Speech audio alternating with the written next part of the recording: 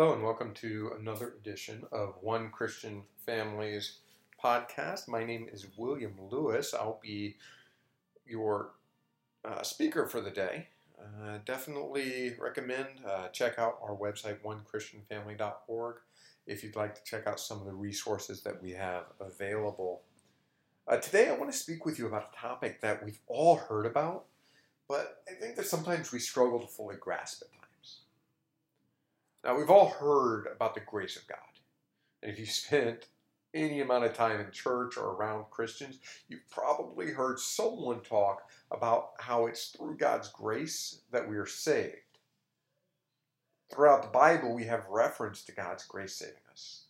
Now, I'm not going to turn to go over all of them for the sake of time, but maybe the most recognizable is Romans 3:23 and 24, which in the ESV reads, "For all have sinned and fall short of the glory of God, and are justified by His grace as a gift through the redemption that is in Christ Jesus." Now, this verse tells us very clearly that because of God's grace, we've been set free from the power of sin through Christ. But as clear as this verse makes it, I know that sometimes I, and I'm sure others, still have that nagging thought in the back of my mind that it can't be that easy. It can't possibly be as simple as saying a prayer and accepting Christ as my Savior. There must be more that I need to do. The truth of the power of the cross and the grace that God has bestowed on us, however, is that it's an all-consuming thing.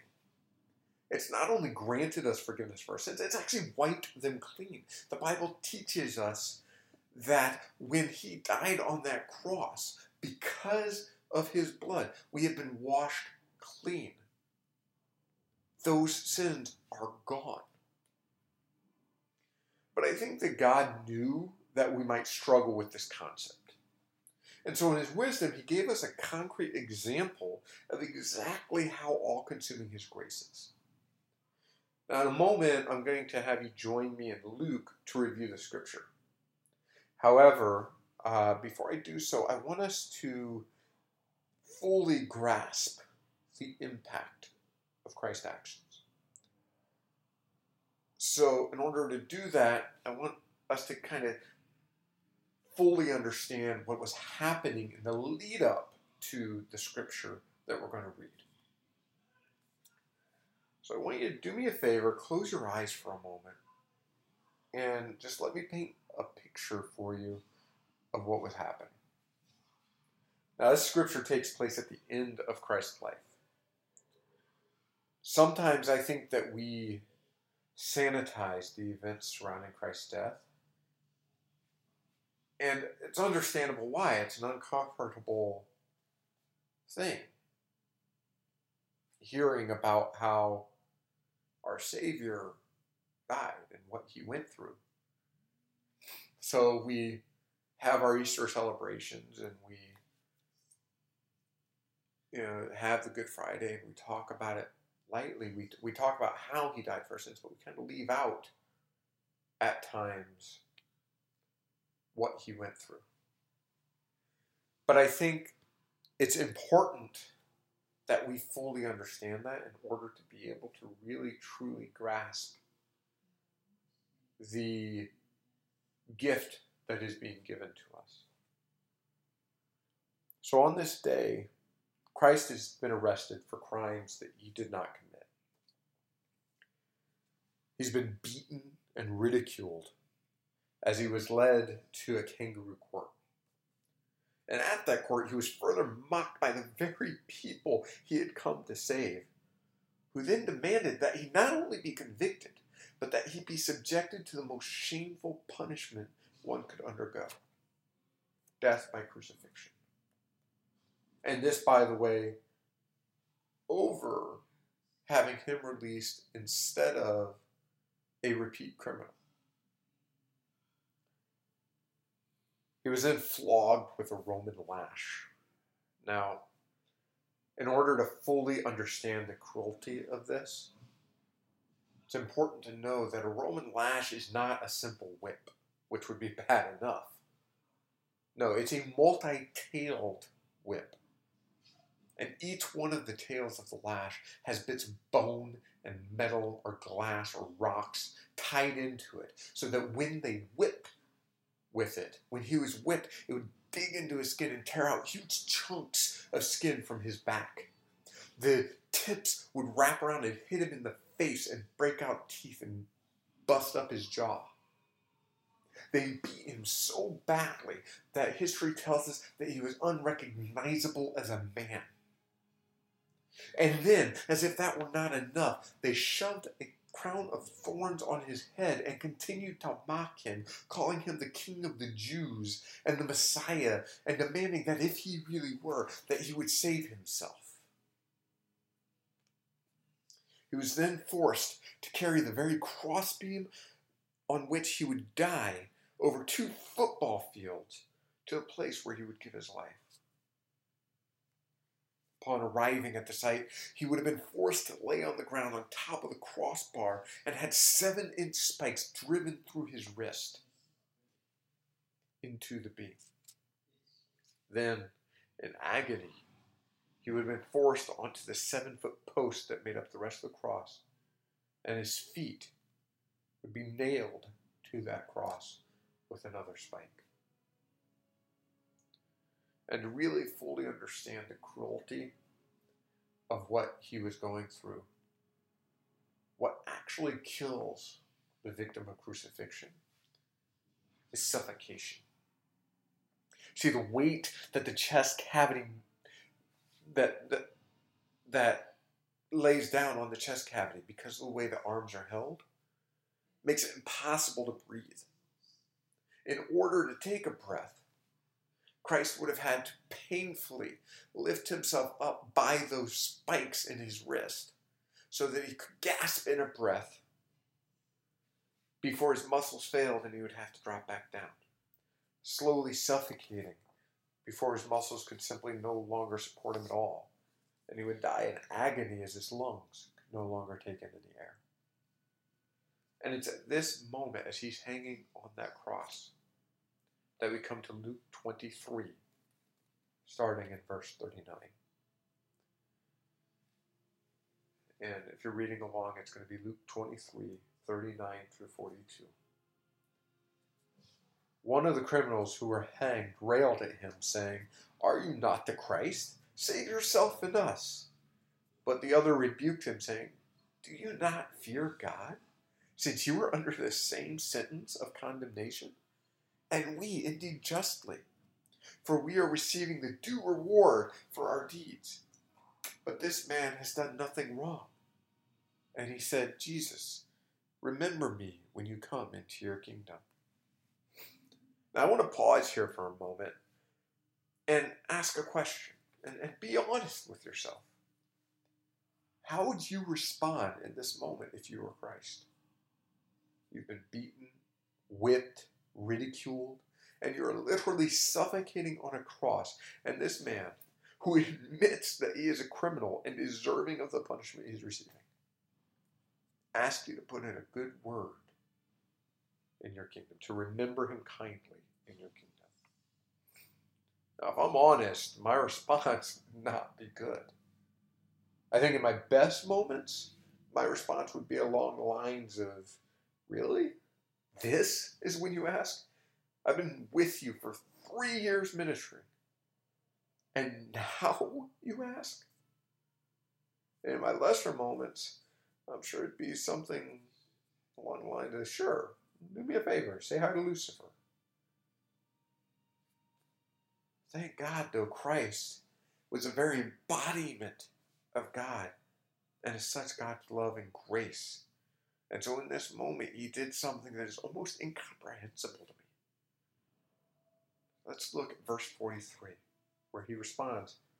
And he said to him, "Truly, I say to you, today you will be with me in paradise." This man, who according to the original text was not only a criminal, but a violent one, likely a murderer, asked him to remember him kindly. But Christ actually went a step further. He didn't just say, sure, yeah, I'll keep you in mind. He actually told him that he would see him there, that he would see him in paradise. That is the grace of God. The grace that tells a man who knows that he deserves the death on the cross and the punishment that awaits him after death, who knows that the flames of hell are closed and has accepted that he is deserving of them. This grace opened a pathway to him to come home to the Father even in the last hours of his life as Christ gave his life for him. Think about that. It's almost impossible to understand that level of grace and forgiveness. I have good news and I have bad news for you in this. The bad news is that every single one of us is represented by those prisoners who hung on that cross next to Christ. Going back to the verse I read earlier, Romans 3, 23 and 24. For all have sinned and fall short of the glory of God. We've all sinned. And I don't care how small or big you think your sins might be. The Bible teaches us that the wages of sin are death. We are all justly condemned to an eternity outside of the presence of our Father. An eternity in hell. However, the good news is we get to choose which prisoner we want to be. See, we can choose to be like that first prisoner who mocked and ridiculed Christ, who turned away from him. And you might be saying, oh, well, I don't mock Christ. I don't want to follow him yet. I don't want to give my life to him, but I don't mock him. But if you know what he went through for you, if you know the gift that he is offering and you swipe it away, aren't you mocking him? On the other hand, though, you can choose to be like the second prisoner, the second man on the cross, who in his acknowledgement of his sin turned to Christ and acknowledged him as his Savior.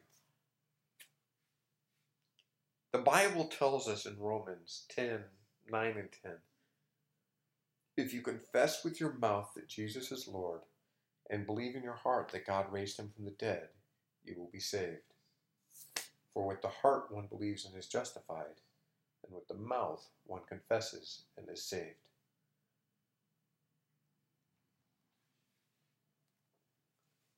If you're listening to this message right now, and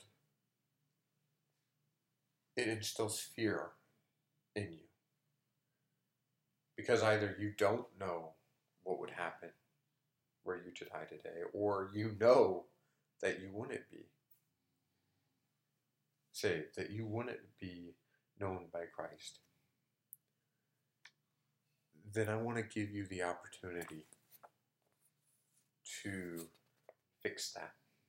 And I urge you to take this seriously. We're all guilty. We have a chance to claim redemption through Christ, to accept the gift of grace that is being offered by God before it's too late. Now, I know some of you are probably listening to this right now and you're going, yeah, that sounds great, but you don't know me. You don't know what I've done, who I've hurt, the sins I've committed, and you're right, I don't. I don't know the struggles that you've been through. I don't know the choices that you have made, but I can tell you that God does know and he does not care. I don't care if as you are listening to this, you are living in sin. If sitting next to you is the person you are committing adultery with, You have an opportunity to turn away from that sin, to repent, which means to turn away from the sin, to come to Christ, to declare him as your Lord and Savior, and to accept the gift of redemption that is waiting for you. All you have to do is confess with your mouth that Jesus is your Lord, and accept in your heart that he died for your sins and was raised from the dead. And in doing that, you enter into a relationship with Christ that enters you into the kingdom of heaven. And the Holy Spirit comes into you and begins to make the change within you. See, it doesn't matter what you're doing now. You don't need to get cleaned up before you come home. If you come to God, he will work within you to clean you.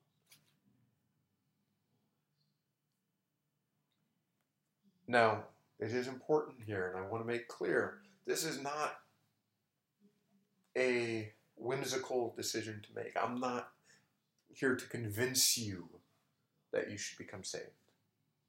Because if I can convince you to be saved, somebody else can convince you not to be. That's not real salvation. But if you're listening and the Holy Spirit has been working on your heart, don't pass on this opportunity. Accept it. So what I'm going to do now is I am going to pray. And if that's you, I'm going to ask you to just wrap your heart around this prayer. To repeat it after me. Now, it seems like a silly thing, and it's not the words that matter, but by repeating that, that's an act. It's taking action on the faith. And that simple act of verbalizing it helps us to grow our faith. So I'm going to ask you to repeat after me. Dear Heavenly Father, I come before you now as a sinner.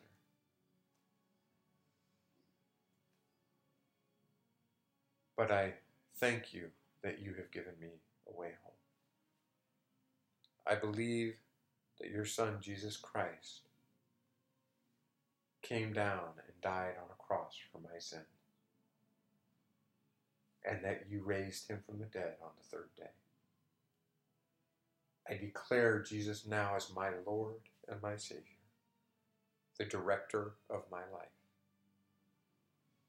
I ask that the Holy Spirit would enter me now and begin to work within me to make me the new man that God wants me to be. I thank you for your grace and your forgiveness. I repent of my sins and I turn to you. I pray in Jesus' holy name. Amen. Now, if you just prayed that prayer, first of all, congratulations. You just started a journey that will absolutely transform your life. But you're not at the finish line. As my pastors are fond of saying, you've just hit the starting gate. There's a journey ahead of you, a growth in the faith, and a change within you that will be made. But in order to do this, every Christian needs two things. First of all, you need a Bible. Now, there are some amazing Bible apps out there. I have two of them on my phone and one on my computer. I use them regularly. However, there's something about having a physical Bible in your hand that I think helps all believers, especially new believers. For one thing, the Bible not only is our instruction manual, if you will, it's also our gateway into a relationship with our Heavenly Father. It gives us the opportunity to actually have a conversation with with our Father, because it tells us that it is the living Word. And it tells us in John 1:1, in the beginning there was the Word, and the Word was with God, and the Word was God. And it goes on to say that the Word became flesh in Christ. So if you want to know Christ, if you want to know your Savior, the Word is how you do it. And by having that actual Bible, one of the things I know that I like to do is I will pray, and then I will just open the Bible and let the Spirit lead me to guide me toward whatever it may be that the Father wants me to see. So having that physical Bible is a good thing, and if you want one, we want to get one to you. There's no questions asked, no strings attached. All you have to do is go on to our website, onechristianfamily.org, click on the Bible ministry and the request a Bible. And when you do that, there's a small form to fill out to give us your name and address, and we will send you that Bible, no questions asked. The second thing that you need is community. You need a local church. Now, I get there are some great sermons online. Obviously, I believe in the medium of online sermons, or I wouldn't be doing this. And there are some great teachers out there. However, you cannot online get the community that you can get at your local church. And it's in that community that we are able to grow, that we're able to learn, that we can be uplifted in hard times, that we can find other believers who share our beliefs and who can help us as we help them.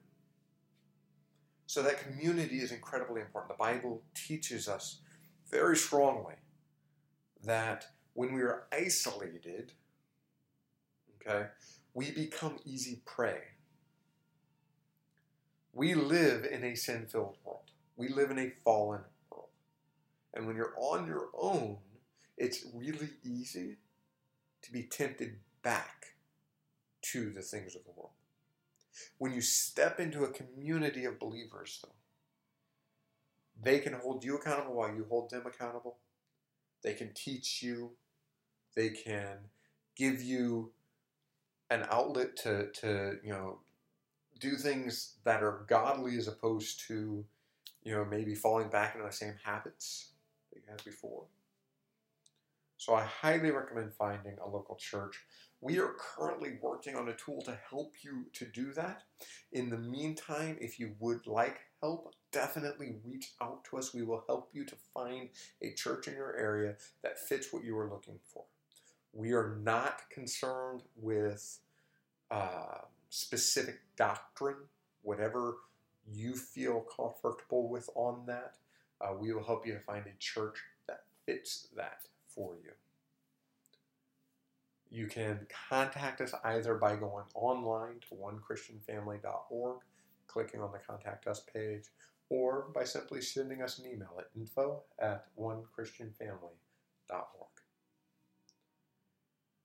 Before I end this, I want to pray for everybody that may be listening.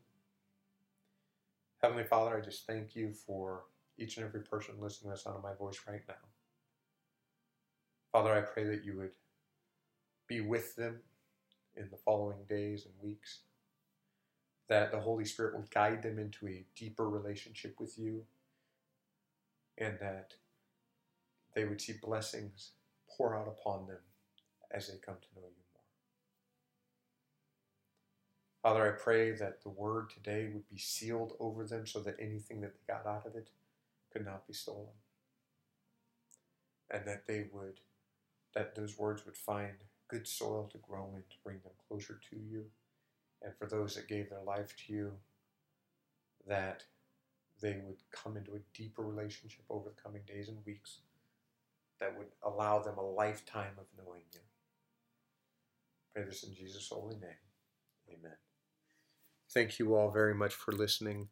Have a wonderful day.